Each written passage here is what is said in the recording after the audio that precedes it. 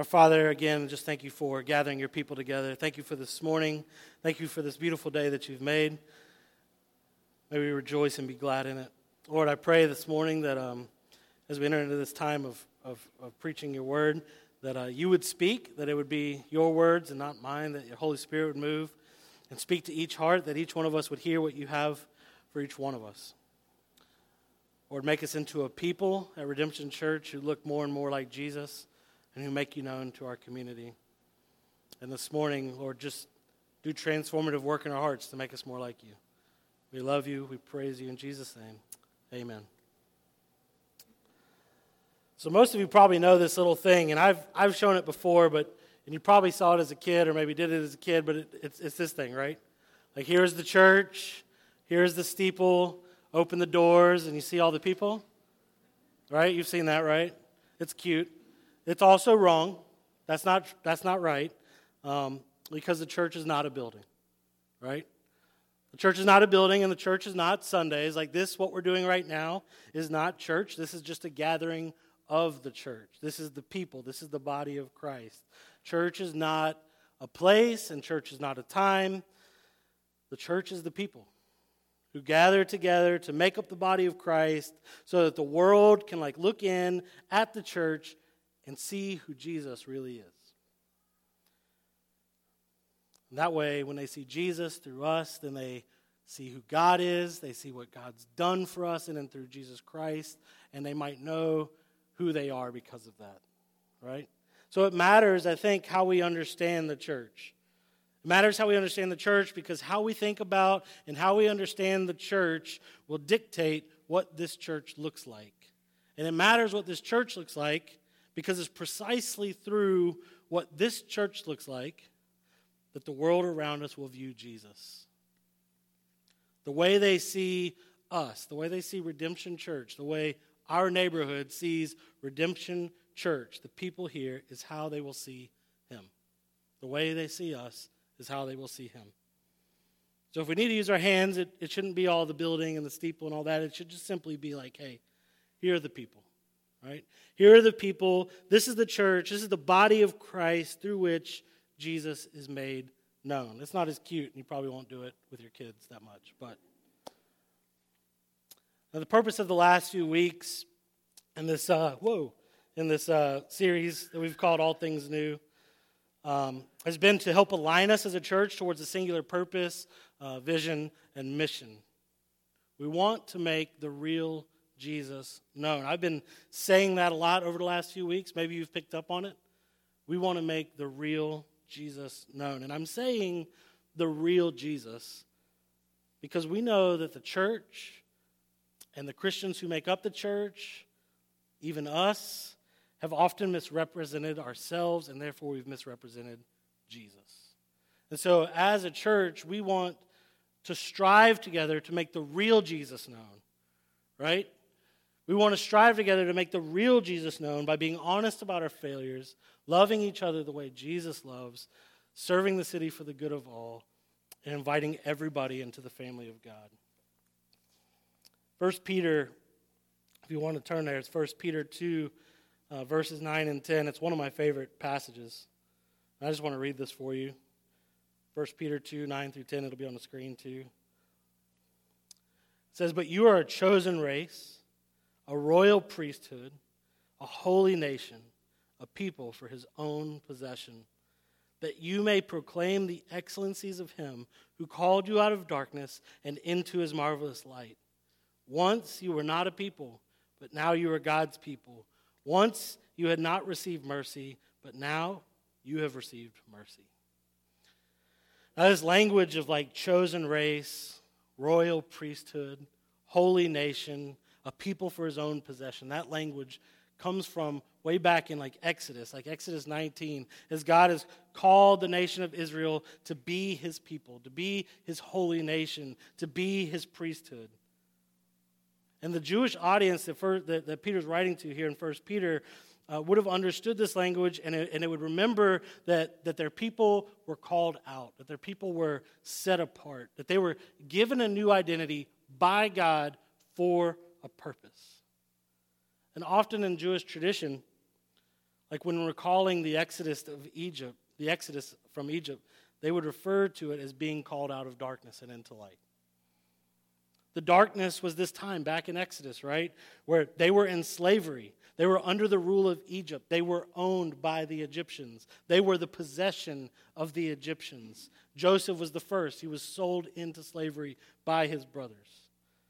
So that's the darkness. But they were delivered into the light when God delivered them from Egypt. You know the story with Moses and the plagues and the blood and the water, right? He didn't just deliver them. He made them his people. He gave them a new identity. He named them his own, and they became his own possession. Like if you know the longer and greater story of it, right? God took his people from there to the promised land. He made them a nation. He called them Israel. And he did that in order to make himself known to other nations, which makes Israel, that is the nation that God made them, it makes them a priesthood. A priesthood. That's a people who make God known to others. And while we know that Israel didn't exactly do this perfectly, right? Often they strayed and they worshiped other gods and they went after the gods of other nations. Still, God did use them to make his name famous and to make himself known to the nations outside of Israel. And ultimately, through Jesus Christ, who is the true and better Israel, even we have come to know God. Even we have come to know him and have become part of God's family. Even we have become his own possession. And what I want us to see here is that many of these exiles and sojourners, that's who Peter was writing to, that's what he calls them. Many of those that he was writing to lived among Gentile people, right? They lived among a people who did not know God, who did not worship God, and who were in darkness. And so while Peter's language is picking up on God's call to Israel in the Old Testament to make God known to the nations, he's actually showing that it is also the call on all those who have become God's people through the person and work of Jesus Christ. It is their call. They, like Israel was a priesthood to the nations, they also are to be a priesthood who makes Jesus known where they are to those in darkness around them. And so that they also can know God and they can become part of the body of Christ, the church, a people for God's own possession. And what I love about these two verses 9 and 10, is that it's like so tightly intermingles the idea of being called out of something and being called to mission. It so like closely relates the being set apart from the world, right? And being set apart on mission to the world. We can't miss it. Like you and I, we've been called out of darkness to go and be the light for others. But we also must remember, as we consider this relationship of being called out of the darkness to go be the light, this isn't written to an individual. This was not written to one person. This is to a people. Like, there's no way to isolate any part of this and make it about one person or one individual when the whole passage is very much speaking to a people, right? Verse 9, but you are a chosen race, a people, a royal priesthood, a holy nation, a people for his own possession. Verse 10, once you were not a people, but now you are God's people. It's both parts are very much pointed at a people, at a community.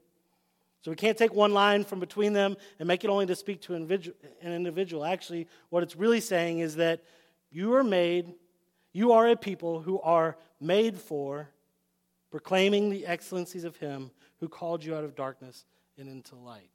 That's why I made you a people. You are a people made for proclaiming the excellencies of Jesus. And so as we said last week, God also is making us into a people. We are made into a people through Jesus, through the person and work of Jesus Christ, and it is a huge thing when we understand that. Like just this work of making us a family, it speaks volumes of who God is and what he does, right? I mean, look around us. It's so clear in our country today that we always fail to unite when we're left to ourselves. We can't find common ground strong enough to make the left or the right unite together politically. We can't find common ground strong enough on our own to bring black and white together. We can't find common ground, even in the church, it seems, to keep us from splitting over carpet colors or music selections, curriculum. The model we use is small groups, missional communities, or Sunday school. I know because I've been a part of a church split that was ridiculous. It's painful. And we just can't do it on our own. When we forget Christ as the center, we can't do it on our own. And that's why this passage is so powerful. It reveals that it is only in and through Christ that we can be reconciled to God and that we can be reconciled to each other. He's the only ground sure enough. He is the center. His is the only blood that makes us of one blood. We were not a family, but now we are God's family. Jesus did that. And I think in a way greater than any one of us could pull off individually, it's in our oneness, it's in our being a family, it's in our reconciled state that we make the real Jesus known the best. Like who we are and how we live together is our very best witness. We are saved to the family of God for the purpose of proclaiming the good news of who Jesus is and what he has done together. So how is the church known now? Like in our time and in our place, how is the church known today? Maybe full of hypocrites? I've personally heard that one the most. People outside the church won't come to church because we're all a bunch of hypocrites, right? I've heard a lot of defenses against this, but I think we know where they're coming from. Right? What these critics mean is that we judge and we hate others for the same things that we continue to do and continue to hide. And there's truth to it. The way we live together reveals who we really are, right? And if that's what they see, then that's what they see of Jesus. There's another thing, too. I think that the world also has expectations, right? There are many who would say that if we're going to exist, if we're going to be a church, if we're going to have religion or whatever, if we're going to exist, then we should be leading the way and like showing hospitality to immigrants and refugees and others. We should be overcoming the racial divide in our country. We should be leading the way and being good stewards of our environment and of our natural resources. People would say that we should be dealing with world hunger, and probably the church should be solving it. People would say that we should be leading the way and taking care of the healthcare problems with our resources, maybe instead of buying buildings or whatever. People would say that we should be coming to the rescue of those who are harmed by natural disaster. We should be beautifying the neighborhoods that we occupy. We should be housing the homeless. We should be leading the way in ending sex trafficking. We should be protecting animals from cruelty in the marketplace. We should be visiting and befriending prisoners. We should be taking care of single moms. We should be helping to end abortion. We should be addressing gender inequality. We should be leading the way in mentoring and taking care of the fatherless. We should be fostering and adopting and caring for the orphaned, supporting our local businesses, and the list goes on and on and on, right? Most people have their pet issues. They pick one or two of those. But many expect the church to do better and to take the lead in mercy and to take the lead in compassion and to take the lead in doing justice in our world. Outsiders expect this because we've told them about Jesus. And from what they know of him, because of what we said, they're led to assume that if he were really worth following, then that's the type of stuff that he would be dealing with. So his people ought to be following suit. And the heavenly city that we've been talking about for the last few weeks, the heavenly city that we've told people about, it looks like a world where all that kind of stuff has been dealt with once and for all. No tears, no death, no thirst, no mourning. So don't they do well to assume that we should be pushing in that direction? I think the world looks in on the church and they wonder, and I kind of think rightly so, like if your Jesus is real, then why are these things still an issue? Not only in the world, but even in the church. And why is it that in the church, oftentimes we find the greatest offenders in some of these areas? And I think it's time for a fresh witness of the real Jesus to sweep across our world. He's been misrepresented. And people need to know the real Jesus. I believe the whole world wants to know the real Jesus more than they know. I think we all want to know the real Jesus more than we've encountered him. In Acts, the church went about spreading the gospel and making the real Jesus known, and it grew exponentially. And there's this popular section of Acts. It's chapter 2, verse 42 through 47. I'm going to read it to you. Listen how Luke described this early church that was making Jesus known and growing. It says, "And they devoted themselves to the apostles' teaching and the fellowship, to the breaking of bread and prayers. And awe came upon every soul, and many wonders and signs were being done through the apostles. And all who believed were together, and they had all things in common. And they were selling their possessions and belongings, and they were distributing the proceeds to all as any had need. And day by day, attending the temple together and breaking bread in their homes, they received their food with glad and generous hearts, praising God and having favor with all the people. And the Lord added to their number day by day those who were being saved."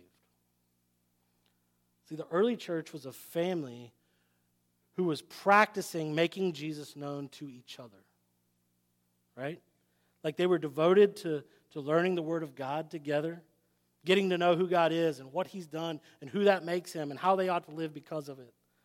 They gave up their own belongings for one another. They gave to each other as they had need. They served others in families.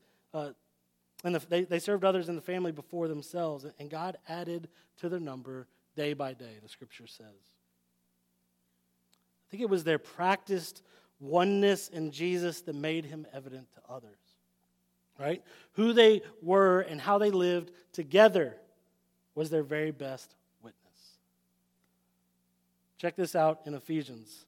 This is how Paul exhorts the church in Ephesus. Ephesians 4, 25 through 32. It says, "Therefore, having put away falsehood, let each one of you speak the truth with his neighbor, for we are members one of another. Be angry and do not sin. Do not let the sun go down on your anger, and give no opportunity to the devil. Let the thief no longer steal, but rather let him labor, doing honest work with his hands, so that he may have something to share with anyone in need. Let no corrupting talk come out of your mouth, but only such as is good for building up, as fits the occasion, that it may give grace to those who hear. And do not grieve the Holy Spirit of God, by whom you were sealed for the day of redemption. Let all bitterness and wrath and anger and clamor and slander be put away from you, along with all malice. Be kind to one another, tender-hearted, forgiving one another, as God in Christ forgave you." This verse has a lot going. This passage has a lot going in it, but speak the truth. Like hold one another accountable on the sin. Be kind to one another. Be tender-hearted towards one another. Forgive each other as Christ forgives. Like Paul is exhorting this church in Ephesus to practice making Christ known in their one anothering with each other. Because it's in our practiced oneness in Jesus that makes Him evident to others. Who we are and how we live together is our very best witness. Who we are and how we live together is our very best witness. When I was young, a bunch of us in the neighborhood over in the Hill area would go play baseball at Montesano Elementary School. Back then, there was like this big sandlot field, and I don't mean like sandlot like the movie. I mean just tons of sand, right? It looks nothing like it used to now, like they've built some other stuff out there, but it was just a big sandlot field, and we'd play every day in the summer. We'd go up there and play baseball. We'd get teams from the neighborhood, like 3 or 4 people on a team, whatever we could round up. We'd have like a pitcher, an infielder, and an outfielder, right? Anyways, when we come up to bat, we pretend to be David Justice or Ron Gant or some other famous Atlanta Brave. We got pretty good, I thought. We started hitting them out of the park, facing the mean pitching of the other kids in the neighborhood. And I, for one, started to fancy myself a baseball player. Like, I thought I was a baseball player. I played every day in the summer, and I was hitting them out of the park. I was a baseball player, right? But nobody else saw me that way. Nobody thought, hey, there goes Ben, the baseball player. right? And then when I went out for the team at school, like I didn't make the cut. Yeah, nobody else saw me that way. I never played on a real team. I never made the cut. Nobody looked at me and thought baseball player. But I was a soccer player. You could probably tell because of my conditioning. When I was young, I played on several soccer teams. Like I dressed in the uniform, and when I tried out for the high school team, I made the cut like everybody else who tried out for the team. Right? But I got a jersey, and on game days, I'd wear it to school, and I'd go to the games, and I'd ride that bench so hard. And then every once in a while, I'd get in the game and play too. Right? But people at school knew me as part of the soccer team. I was on the team. I was part of it. I played with them. I practiced with them. I did the thing. I had the jersey. I was a soccer player. Like just last week at Arts in the Heart, I ran into somebody who knew me from the soccer team. That's all. That's the only connection we had. We were soccer players. That's how we knew each other. Similarly, I think that it is our practice oneness in Jesus that makes him evident to others. We don't just get to say that Jesus is loving and that Jesus is kind and that Jesus is merciful and just and on and on and on, and that we're on his team. We don't just get to say that without actually demonstrating that it's true. We have to put on the uniform. We have to join the team. We have to show up to practice and take the field together, right? Like if we would embody a culture at Redemption Church that makes the real Jesus known, if we would actually be like recognizable as Jesus' people, we must be practicing our oneness together. Because who we are and how we live together is our very best witness. Like as a church, we set up spaces for this, right? Like we set up DNAs. We want you to get in a DNA with 2 or 3 guys, 2 or 3 women, and do that thing. We got missional communities. We got service opportunities. We got all that kind of stuff. And the point of all that stuff is for us to practice together. And if we're practicing with one another, we're going to start inviting others in. I can guarantee that. I guarantee it. Because the good news of who God is and what he has done in and through the person and work of Jesus and who that makes us will be made fresh over and over and over. Like day in and day out, week in and week out, the good news will become fresh in our hearts and it'll be too good. It'll taste too good not to tell other people about. If we're practicing this together, if we're practicing looking like and telling people about the real Jesus together, we're going to taste and see, and we're going to tell others. But if we're going to embody a culture that makes the real Jesus known in our city, we will be a people who are practicing making the real Jesus known to each other. Like, we'll be honest about our failures with one another. We can actually talk about those things. We can confess. We can love each other like he loves. We can serve one another. We can serve the city for the good of all. And we will invite everybody in. We can be hospitable. Listen, the point is that it matters how we steward this local body of Christ. It should be, here are the people. Here's the church. Here's the body of Christ through which the real Jesus is being made known. Because church is not this building, right? It's not Sunday, it's not a time, it's not a place. The church is the people who together make up the body of Christ so that the world can look in at the church and they can see who Jesus really is. So the charge this week, and I think from the whole series, as we wrap up the series, the charge is to go and to practice making Jesus known to one another. Practice making Jesus known to one another. Like the vision of Redemption Church isn't to get really big so that we get the loudest voice and the biggest platform so that we can say the right thing and that everybody will finally understand where we're coming from and they'll come into our thing and they'll join the church and they'll do all our programs and stuff. The vision of Redemption Church is to see downtown saturated with the good news of Jesus Christ. And I think we do that because I think the way we do that is we make Jesus known to each other. We make Jesus known to each other. Because that's how we make Jesus known to the city around us. That's what they're going to see. Who we are and how we live together is our very best witness. So the charge is really just like get around the table with your family and get huddled up in your missional communities and get together regularly with your DNA groups and begin to practice being honest about your failures with each other, right? To confess with one another. Like, practice boasting not in how you add up, but in how Jesus loves you and how he's transforming you, and how in your weakness he is being made strong. Tell each other how he's strong in each other's weaknesses. And practice loving each other with God's love.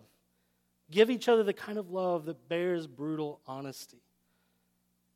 Right? Give each other the kind of love that knows where you've been and what you've done, that sees your current imperfections, that lets you come out of hiding and still embraces you and calls you a beloved child of God. Love each other that way, where we can be honest with one another and love each other with the love of Jesus. And practice laying yourself aside to serve one another. Practically, sign up to volunteer on Sunday or at other events. Like, we don't actually just have a bunch of volunteer positions just to make the machine run. Like, that's actually part of how we want to do discipleship. That's actually what we think is part of the equipping of the people of the church, right?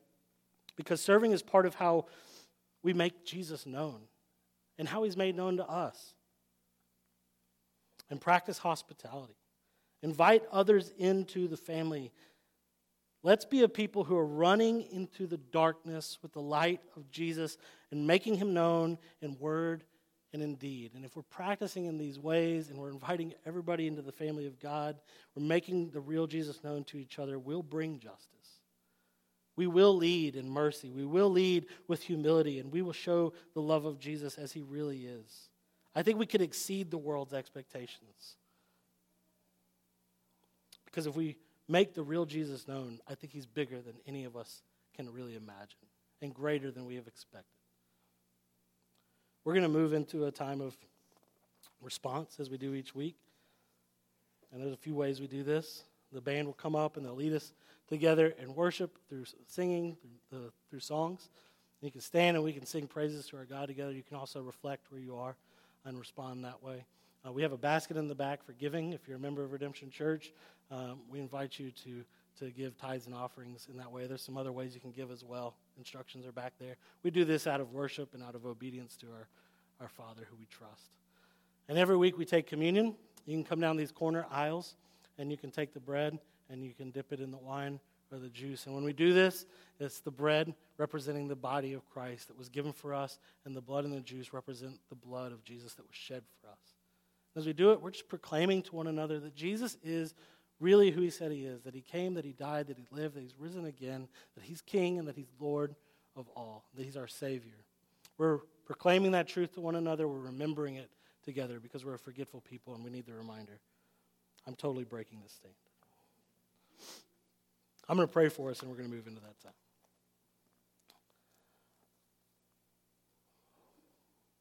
Our Father, thank you for this morning. Thank you for your word. Thank you for making us a people who are not a people. Thank you for Jesus and his blood that's done that. Lord, I pray that you would